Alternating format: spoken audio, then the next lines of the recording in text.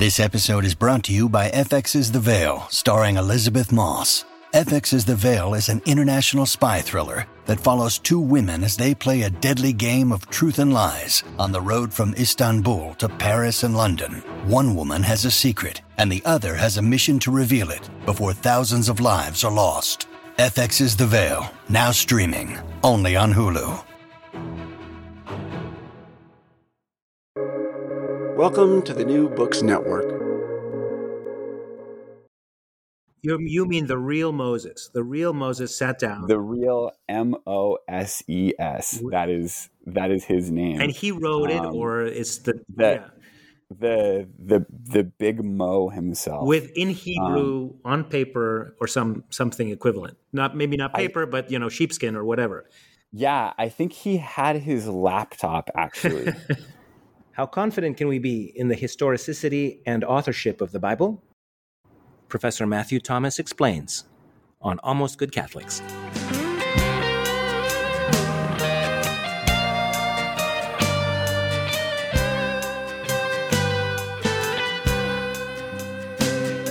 Welcome to Almost Good Catholics, a conversation about theology and apologetics. I'm your host, Chris Adinietz, and I will be asking interesting people who have thought about the big questions to share their conclusions, to explain what we know, how we know it, and why we think we know it.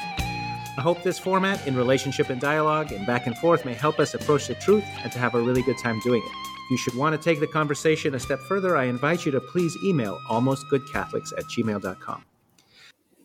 Today's guest, Matthew Thomas, is Assistant Professor of Biblical Studies and Theology Department Chair at the Dominican School of Philosophy and Theology, which is part of UC Berkeley's Graduate Theological Union, where he teaches the Old and New Testaments, patristics, and biblical languages.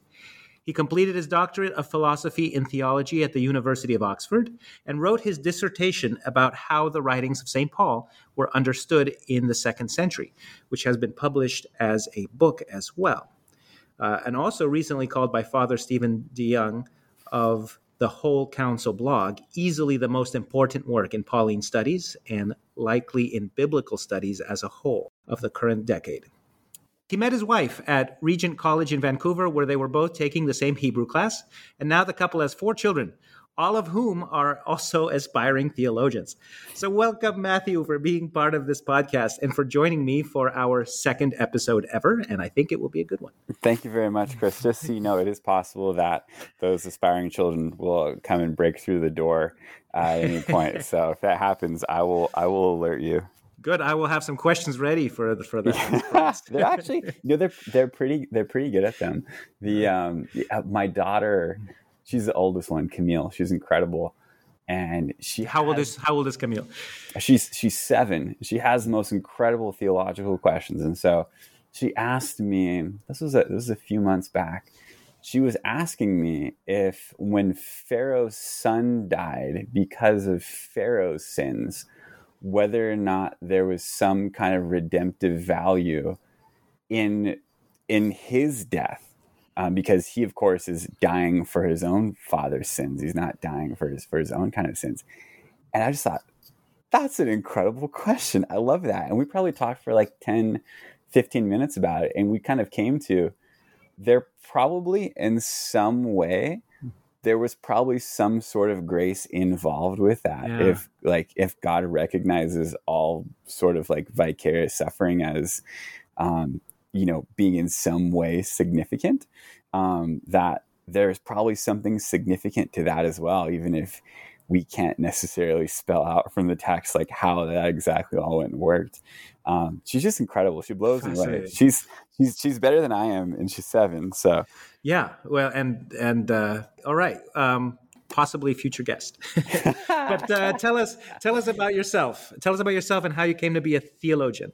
Yeah, so I'm from the East Bay area here in California, and I guess it's a surprise that I do the kinds of things that I do because I'm not from a Christian background or anything like that. I didn't have a Christian family growing up, but became a Christian at a pretty young age. I was 9, and you made a really big impact in my life with the kind of background that I had growing up.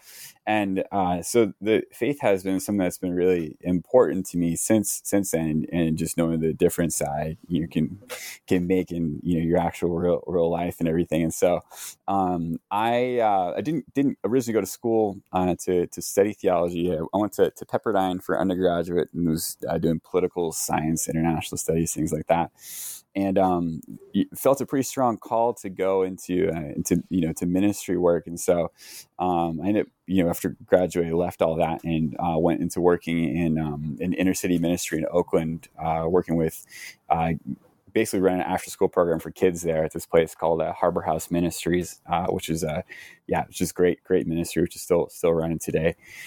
And was doing that, running an after school program, and then teaching scripture as part of that. And it was just a fantastic place to be able to serve and to be able to kind of share what God had, given to me and done in my life through some difficult kinds of contexts and situations from when I was younger and growing up, and to be able to serve and, for kids who are going through kind of analogous experiences and everything. So that was fantastic. And honestly, I'm still surprised that I'm not doing that to this day, because it still is such a big part of our lives. And, it's hard to, when I was doing it, it's hard to imagine doing anything else. But at that point, I was teaching the Bible every day over there, and I'd started to learn biblical Greek. And there's so many things in Scripture that I felt like I didn't really understand fully in English. And then when I started looking at it in Greek, I'm like, oh, that totally makes sense. That answers this question. I never really understood this passage. And then you look in the original language, and it's like, this is great. So I just was doing this on my own just because I loved it. And it was part of the teaching that I was, doing for these kids in Oakland. And I was like, well, maybe I should, learn more about this and, kind of put whatever academic gifts God has given me, try to put them to use in this area. And so I ended up going to grad school up at Regent College in Vancouver, which is an incredible place. And that's where my wife and I met in the Hebrew class. And I've basically just kind of been pursuing what, the things that God has opened up. And so, the book that I wrote there, it came out of a paper that I wrote, just my first year over at the school there, which was itself rooted in some of the questions that I had come from working in Oakland and just in that kind of context. And I've just continued to follow the sorts of things that the doors that have opened. And so there's a door to open to go do this doctoral work in Oxford, and so went and pursue that with the research that I was doing, which I kind of stumbled across a bunch of stuff that seemed to be helpful for New Testament studies that a lot of New Testament scholars just hadn't had an opportunity to really consider, and some of what they were doing with interpretation of St. Paul. And then I had the door open to come back here and be teaching in Berkeley. And so it's honestly it's a huge surprise for me, but I'm grateful because I love this material. I love what I do, and I think it's just on your kind of practical, lived, real life basis. I know how big of a difference and how much this means in my life and the lives of people around me and stuff. So it's just a joy and an honor to be able to serve in this kind of way. Well, that's perfect. It's a beautiful story, and it shows me, for one thing, that you're exactly the person I want to ask these questions to. You say we know the Bible is written in Greek, but we also know that Jesus was speaking in Aramaic. Yeah. How was it recorded? Well, let me back up. Yeah. First, I'm going to share my half-educated view of the Bible, and then you correct it, and we'll start talking about the New Testament. That sounds fantastic. So the Old Testament is the recorded summary of many centuries of oral tradition. And I mean, I'm under the impression that these ancient stories were written down long after they were composed, like an epic saga, like Homer's Iliad or Odyssey. While by comparison, the New Testament is almost a work of journalism, let's say, written by people who are eyewitnesses or the students of eyewitnesses, intimately acquainted with the events they describe. The implication here is that a Christian need not defend the historicity of Noah's Ark or the harsher pronouncement of God wiping out some rival tribe of the Hebrews. Right? However, the life, death, and resurrection of Jesus Christ is both truth and fact. the defining event of our faith. So Yeah. is that right? No, that's great. So that's a great starting point. So we can start with the New Testament one first. Okay.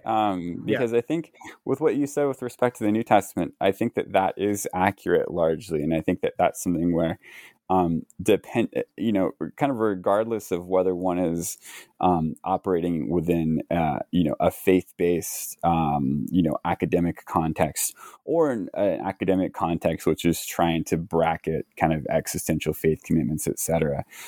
That's still generally what is regarded as being accurate, in that these documents are written down either within the lifetimes or within living memory of those who were active in the participants and what was actually going on. So in that sense, while you wouldn't necessarily call them journalism as a genre, they are that's actually not a bad way to go and to look at it, in that it is reporting what are either current events or reporting events that were current within the living memory of those who went and wrote them.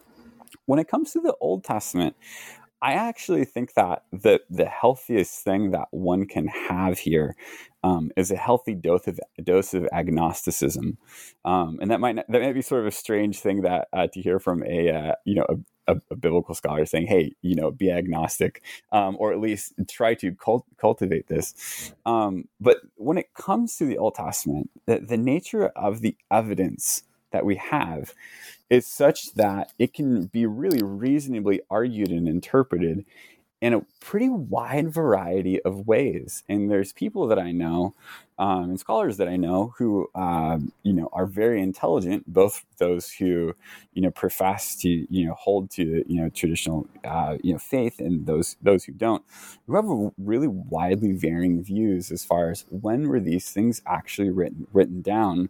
And if they were written down, say, at a more recent date, and not far off, what kind of sources were they making use of? Were they themselves making use of things that predated them? How do you get to all that? I think that from a standpoint, if you're thinking of, hey, this, we're on the Almost Good Catholic podcast. I think that one can be, an almost good Catholic and actually hold to a pretty wide range of views for how the Old Testament itself goes and comes into existence, or you can say the age of the documents themselves. So how far do they go back to? I think that you can do that faithfully because the evidence is such that it can just be interpreted quite reasonably in a number of different ways. And so I know people who I regard as, faithful and very intelligent, who hold to much more traditional, positions, either something like Mosaic authorship or something close to that, in the same way that, Moses is involved in a process of authorship. And I know people who you mean the real Moses. The real Moses sat down. The real Moses. That is his name. And he wrote it, or it's the big Mo himself, within Hebrew on paper or something equivalent. Maybe not paper, but sheepskin or whatever. Yeah, I think he had his laptop actually. New evidence of ancient Egyptian laptops has come to light, and I believe that's the most recent theory, is that it was ancient Egyptian laptop. That explains why there's a bite out of this apple. Yeah, exactly.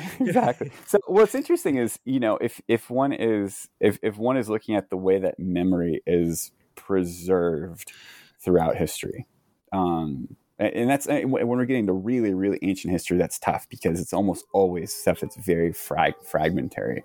But when we're looking at the earliest preserved memories that we have of Moses, they always preserve it as Moses was a writer. He was a writer. And that's not something that you necessarily go and say about everybody, or that, is preserved for every kind of figure, which is, in a sense, distinct about Moses, that he was a writer. So that's at least the way that he was remembered. Well, then how does that work in relation to what we have in the book of Genesis, Exodus, all these other ones? And does it necessarily mean that, we have Moses at his laptop going through the desert, And, I was stuck for 40 years going out there just thinking like, well, I got to do something. We're stuck here for 40 years. Yeah.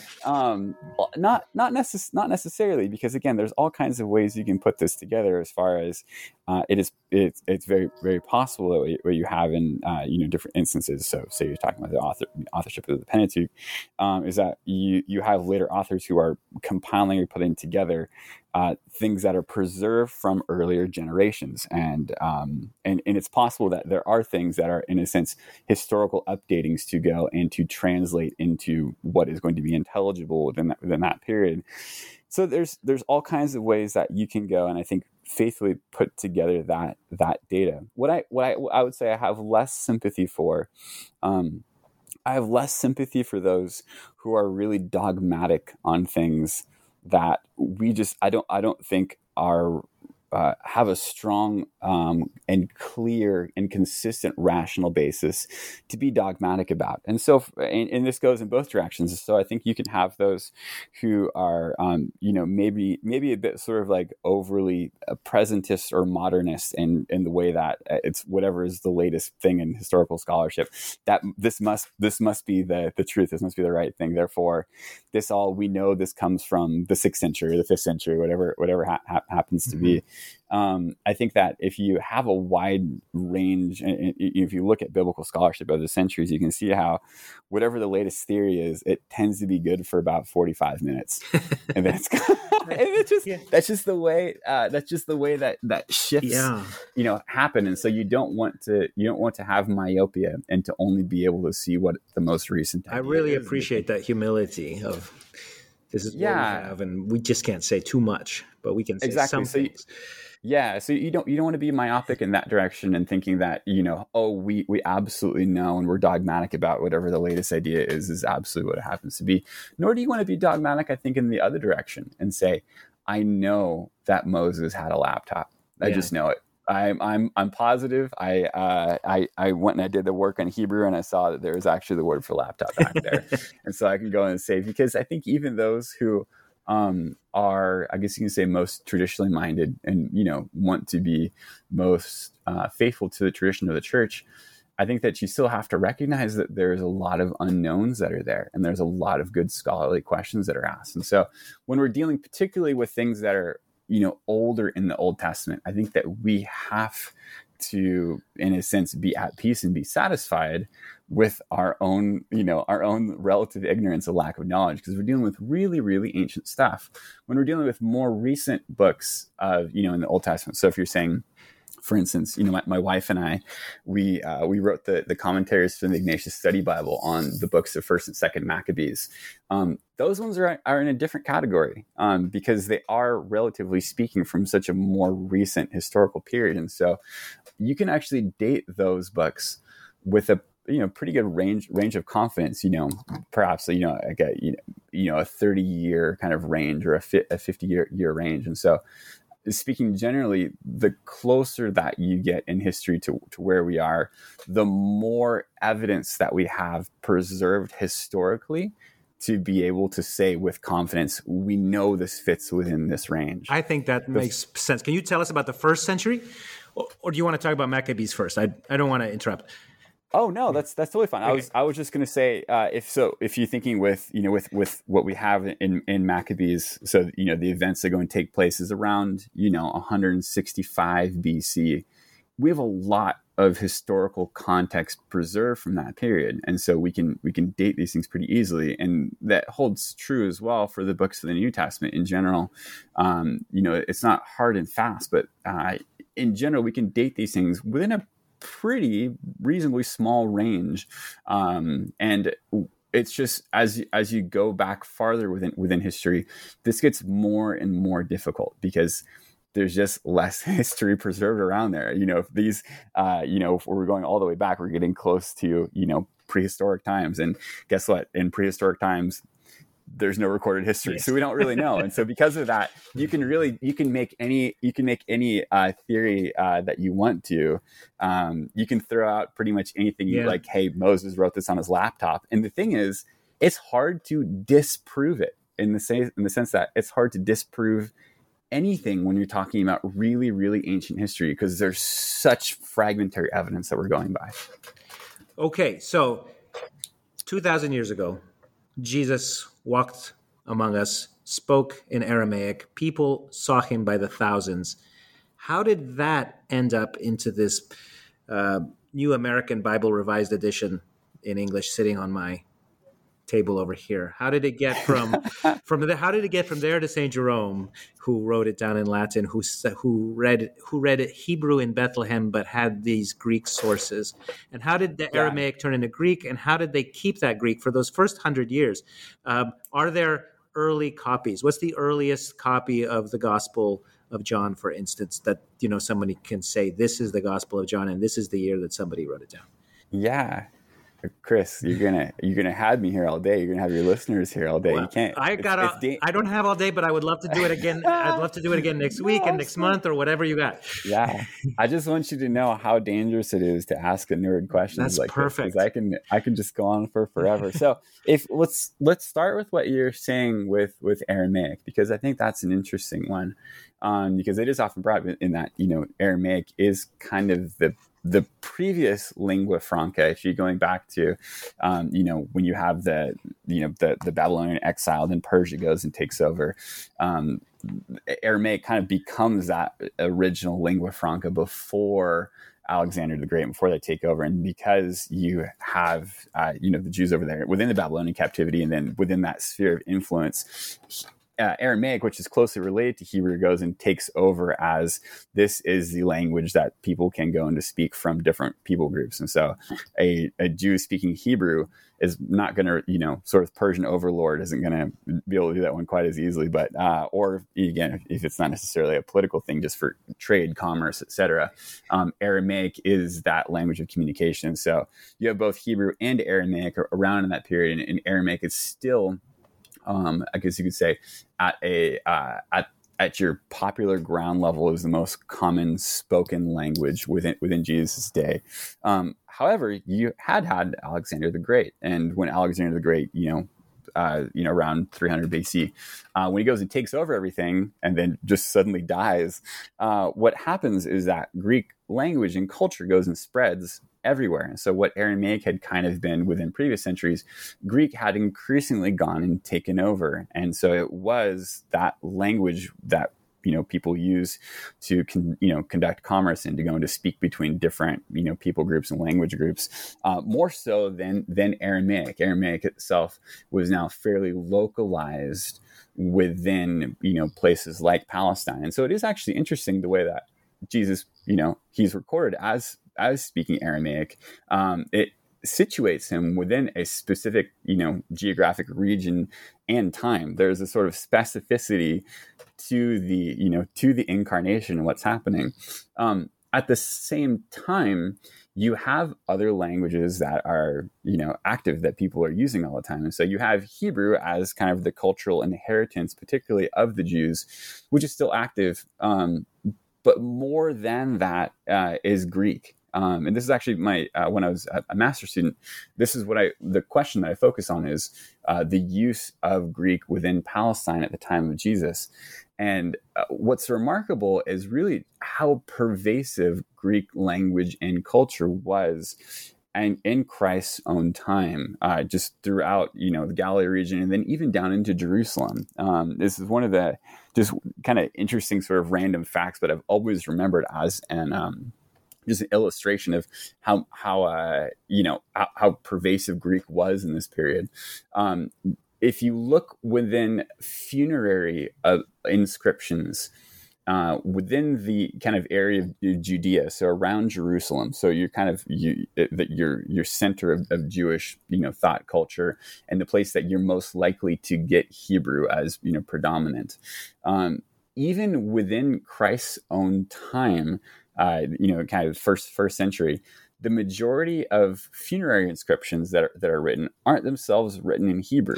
They're written in Greek. So it's everywhere. Is that like a sort of I'm appealing to the more learned kind of like this is I'm trying to. Yeah. So it's interesting if you're thinking of what you're going to have on your what's going to be on your gravestone. Just like I might want one in Latin, even though nobody on the street's going to speak it. Or do lots of people speak Greek? Probably the Romans do, but do other people in the marketplace speak Greek to each other? It is, yeah.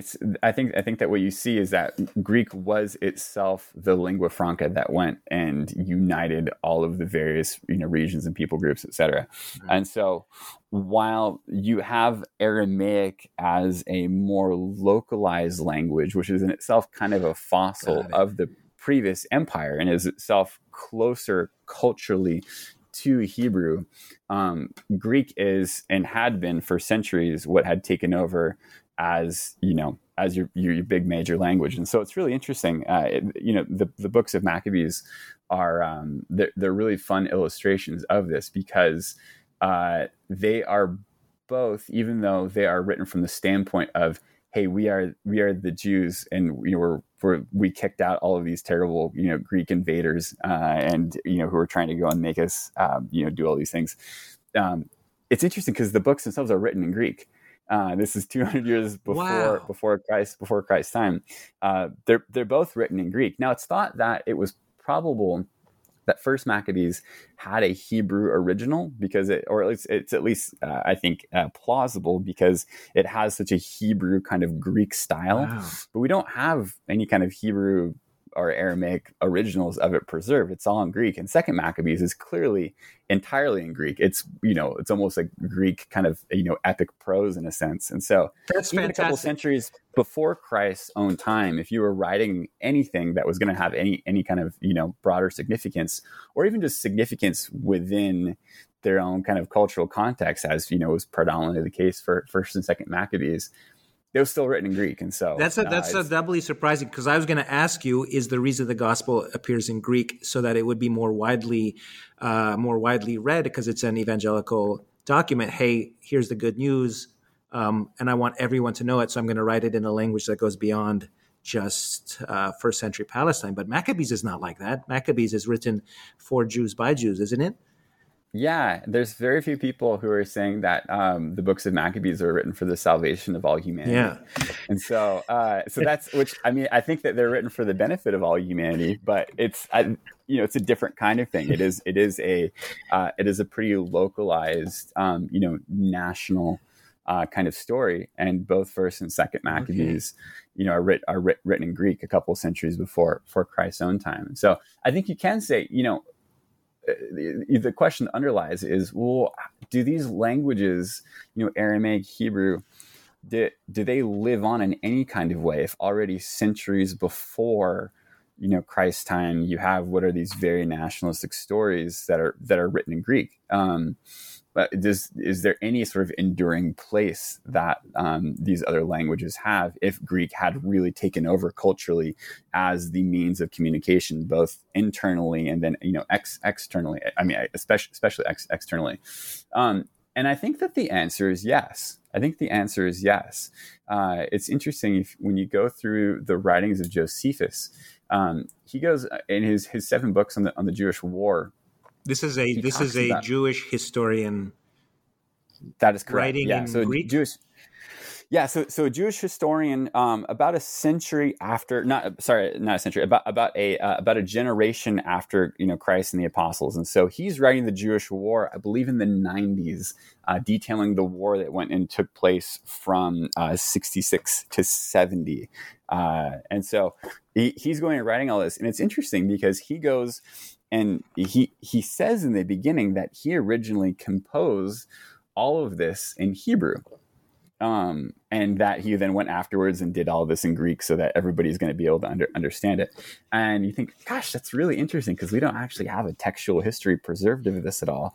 But it shows that there is still some kind of significance to the Hebrew language, the Hebrew identity, and often when it says Hebrew, we don't actually know whether they mean Hebrew or Aramaic, because they're so kind of close same together. Script, same community. Exactly, and what's interesting is you actually have a really similar story told about the Gospel of Matthew. That the Gospel of Matthew was originally written in Hebrew, which again we don't know if we're talking Aramaic or Hebrew, what's actually here. but there was some original version that was like that, and that it then, the version that we know that gets passed on is the Greek version. And so it's a really interesting historical parallel. Is that true? Is that true? Are you convinced by looking at the language philologically that is the case? It's a really great question. So I would say I'm of two minds on that, because I think the internal evidence would push you in one direction and the external evidence would push you in another direction. I think that the internal evidence from what we have in the Greek of the Gospel of Matthew, I guess you would say it's strong and clear enough Greek that it seems as though it's not just a sort of word for word translation of an underlying Hebrew text, which you do. And we have lots of examples of that. And when we have really, really Hebrew sounding Greek, we tend to know it when you have something that's very, literalistic in its translation. So the internal evidence would sort of point you against that idea. The external evidence, if we're looking at, early reception, what's, preserved from, the early church fathers and the testimony that we have from those early centuries, this is something that you find early and pretty consistently, that it's said that this is actually, there was something that was here. Wow. And so that would push you in that direction, believe that, there's no real reason that you would go and make that up if it wasn't actually the case. So depending on, honestly, I would say that most biblical scholars, who I think tend to be, within the current field, you tend to be more moved by internal evidence than external evidence.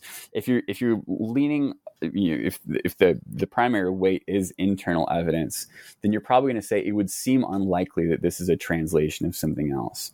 I would say that just the way that I conceive of historical knowledge, when you have something that is early, that's repeated a number of times, I tend to think that external attestation is significant.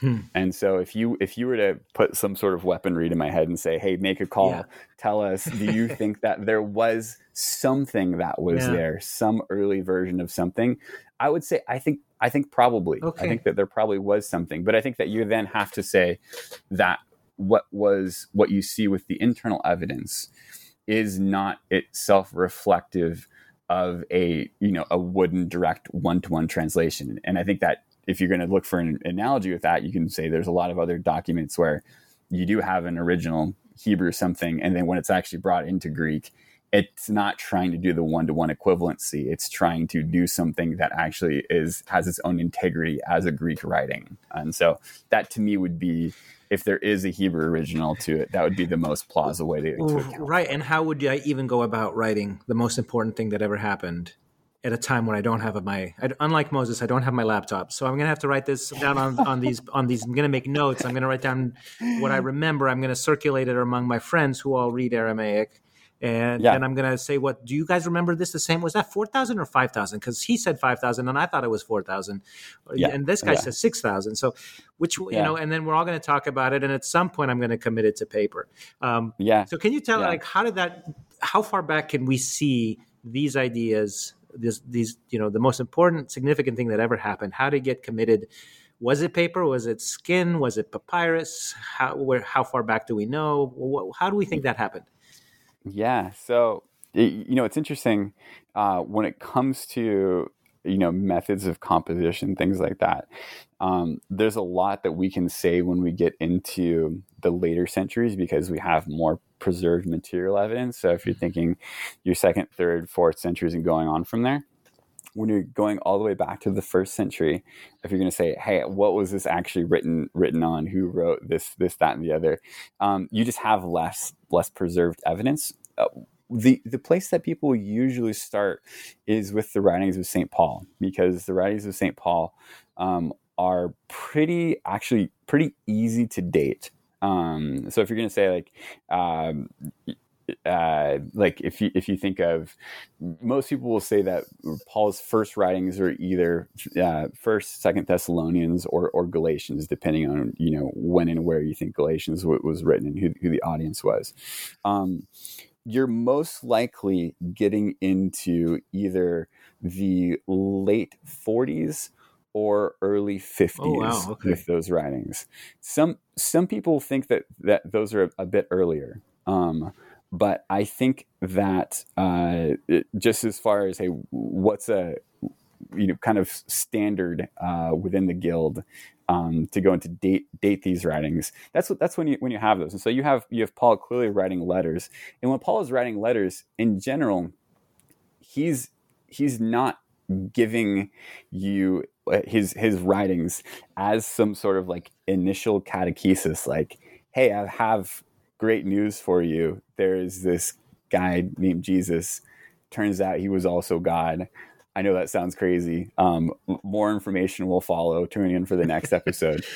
What's really interesting is in all of his writings, it takes for granted the existence of Christian communities already. It takes, even of the church itself. It takes these realities for granted. And so already in the 40s and in the 50s, he's writing back and forth to churches addressing, real practical issues. They're going and asking. These are internal memos for a body of believers that already exists, and we're treating it like supposed to go across time and space to tell new people new things.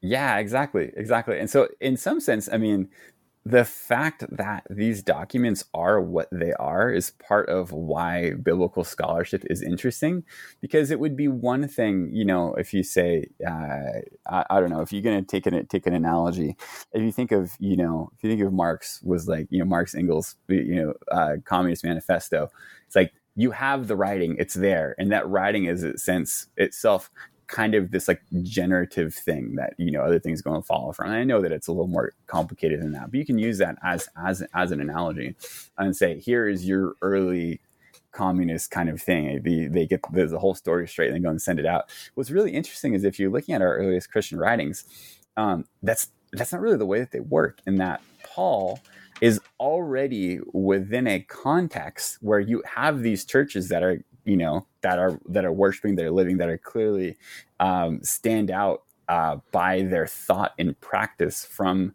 the cultural context that they're a part of, both Jewish and Greek, and are having to deal with all these kinds of issues. And so there's a sense in which you're hearing one side of a telephone conversation from a historical context where there's already a lot that has happened from, whenever you date the sort of life, death, resurrection of Christ, whether it's 33 or whatever. By the time you get to the early 40s, there has been a lot that has gone on. Yeah. And so it's remarkable if you think of just, such a small period of time to have this, quite remarkable growth and development. But it's also, I guess if one reads the book of Acts, that is sort of what you see as well, is that, you've got, you have Pentecost, and then at Pentecost, there's a lot of people that are added to the faith, and the whole thing escalates fairly quickly. So I think that's actually, in a sense, is corroborated by what you see in our the earliest letters that we have from the 40s and 50s. I remember talking to a fellow who was explaining to me that there is an English Constitution. It's just not a piece of paper. The English Constitution is a living tradition of customs and precedents, and they refer to it as a constitution. But I'm used to this American one where it says Article 1, Paragraph 1, and so on. So. What we're seeing here is a tradition of a church that the members all understand the rules and the tradition and what they know that's been passed down. So would then like the Gospels be for outsiders? Hey, guess what? Guess what happened? Or no? Yeah. And when did they come? Yeah. So those are great questions. I would say that I think if you're looking at so it's easy to overstate this point. C.S. Lewis goes and talks about how the Gospels themselves are largely actually written for people who already believe and not necessarily for outsiders. And I think that you can I think that's, I would say, largely correct. But you wouldn't want to push that too far, because I do think that the Gospels themselves are written evangelistically, and it's interesting because they're actually used evangelistically from a very early date. If you one of the just a really interesting writing from the early church is the Apology of Aristides, written about 125 by a Christian apologist named Aristides, who's delivering this to the Emperor Hadrian. He's basically saying, hey, here's who Christians are. Here's how what we believe relates to what the Greeks believe, what the Jews believe, what the Egyptians believe, etc. This is actually a more reasonable thing to believe. And so we think you should believe this too. Also, if you want to not kill us, that'd be fantastic. And what's really interesting is there's a number of times in the Apology where he goes and he appeals to the Christian writings, and he tells Hadrian, hey, you can read these for yourselves. Like, you should just read our writings. Just go and read them. And so it's interesting, already in 125 AD, there's a sense that the Christian writings that are present, that they are accessible, they're known. He doesn't even have to go and tell you which ones they are, but he just says, hey, go and take this off. You take these for yourself.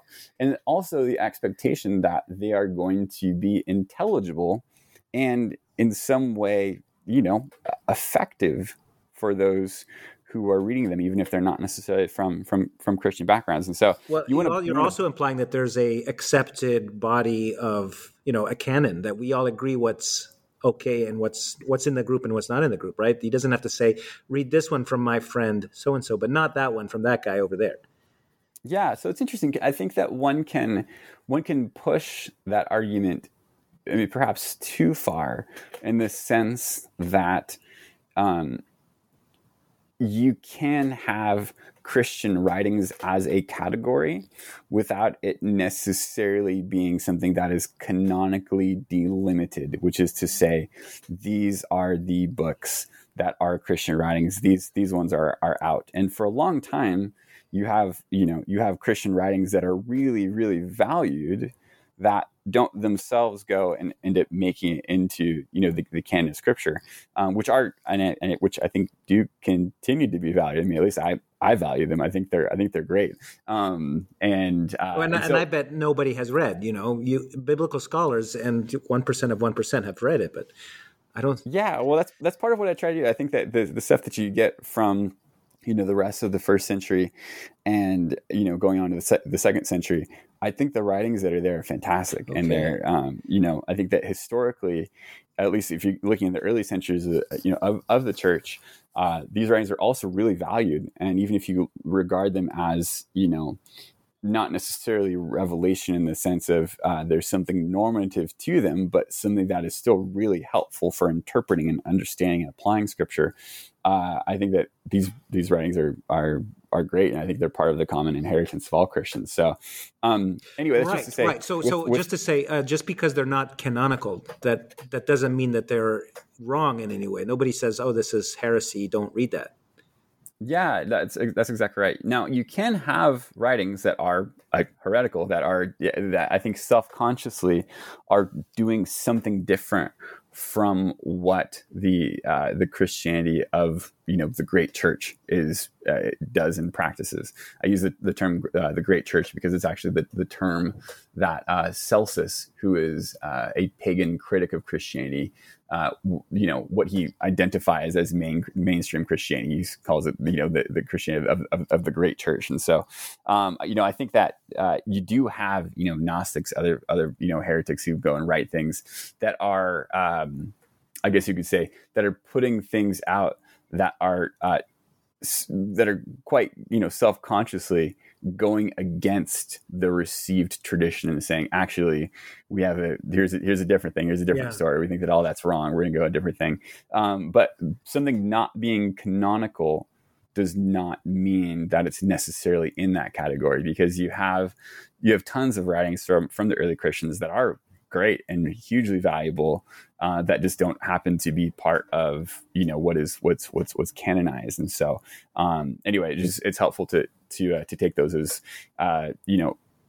occasionally overlapping, but definitely non-equivalent categories. Well, and I just think that there's a real mystery with a capital M here, or a miracle, really, that we kept a cohesive narrative and church through such a time, first through like an underground church and then so many people talking to each other, and yet it all stayed the same. And I find that I think one could say this is evidence of the Holy Spirit acting among people. Because if I asked you, tell me the story of Robin Hood, I bet you I'll find you 100, if not 1,000, or something like that, tell me the authoritative version of Batman. He's been around for less than 100 years, but there's so many, people who've spun it and changed it and made it interesting, but clearly here somehow there's agreement. Well, I think that, it comes back to a recognition that something definitive in all of human history had taken place before their eyes, and what Christ had done, and the way that was then transmitted by his apostles. And so I think it comes from that recognition of the definitive character that's there, and why it is that everything that everything that he was kind of recorded to have said in these gospels, and then everything that was written by his apostles that he sent out, why you would have it preserved and copied over and over and over and over and over again, and valued in the way that it was. And did that come out with reflection? Because when we're reading the gospels, clearly nobody sees things. Nobody, everybody's confused about what's going on. What's going on here, Rabbi? Yeah. What's going on here, Lord? But given the time to talk it over after a year, after 2 years, after 3 years, they all came to this conclusion that we now have as the foundational creed of the church. It's interesting because I think each of the four gospels, they each, I think, are clearly telling you the same story and what is recognizable as historically the same story. And at some points you can say even seem to take for granted that you already know the outline of the story. I think that, most people, not all, most people think that John's gospel, for instance, takes for granted that the reader already knows the Gospel of Mark and knows the narrative as outlined in the Gospel of Mark, because when he introduces characters, for instance, when he introduces Simon Peter in the beginning, he kind of already assumes that know who these people are. And so there is, while you have that in a sense, there is a kind of coordination, which is you can recognize. They also, each of these four witnesses are, I think, real independent witnesses. I think that they each, if I taught a course on the four gospels this time last year, and they each do their own thing. They each have their own set of eyes that they're seeing with, and they each have their own tongue that they're going and speaking with, and their own kind of idiom, and each of them is a real author. And you can say, as Catholics, you believe that, Scripture is fully human and fully divine, the way that Christ is fully human and fully divine. But it's possible, I think, sometimes to go and to forget that full humanity of the authors. That is something that God ordained and likes. That each of them, you're going through the Greek, each of them has their own idiom. They have their own style. They have their own way that they write. They're real human beings going and testifying to the word of life that they've gone and encountered. And I just think that's really cool. I love that. The analogy I use sometimes in classes is if you think of like some big mountain somewhere, and you think of four people standing north, south, east, and west in relation to it. And then going and writing down and kind of drawing you a picture and describing what it is that they go and see from the kinds of angles that's there. That's kind of what it's like reading the four gospels, and that there's certain things that you see that are kinds of points of emphasis, which is just from that person's situatedness, there are things about that mountain that they can see that they go and they pull out for you, and it's incredible. And then there might be something else that somebody on the other side goes and sees that you wouldn't have really seen represented much at all, or even necessarily hinted at within the first one, but which is absolutely true in relation to when you're standing on the north side of the mountain. You can see this thing here, and so it's great. It's incredible how you have both of those qualities, both the kind of, again, the continuity, the mutual intelligibility of the four Gospels, but also that they all have their own real vantage point and their own real integrity. I love that analogy. I have to interrupt us because my students will be here in a little bit. So I'm so grateful to you. I have more questions than I had when we started. That's fantastic. And I don't know if what your schedule's like going forward. If we could do this every week or every month, or we can do this. We can do this every day, as far as I'm concerned. All right. I love the stuff. So, Matthew Thomas, thank you so much for talking with me today. I've learned so much, and I'm looking forward to our next conversation, maybe very soon. Thank you. It's a pleasure. Nails, spear shall pierce him through the cross. Be born for me, for you, and hail, hail the Word made flesh, the babe, the Son of Mary. Chris Odinietz and Matthew Thomas recorded this conversation on Tuesday, January 25th, 2022, the feast of the conversion of Paul.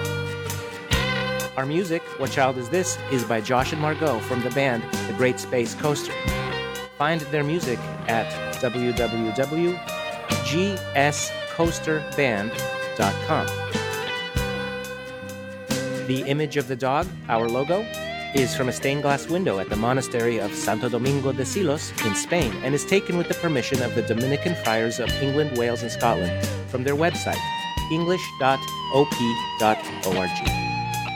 My name is Chris Odinietz. Please email me with comments, questions, ideas at almostgoodcatholics@gmail.com. Talk to you soon. So bring him incense, gold, and myrrh. Come, peasant king, to own him. The King of Kings salvation brings. Let loving hearts enthrone him. Raise a song on high. The Virgin sings her lullaby, and joy for Christ is born, the babe, the Son of Mary. This is Christ the King, whom shepherds guard and angels sing.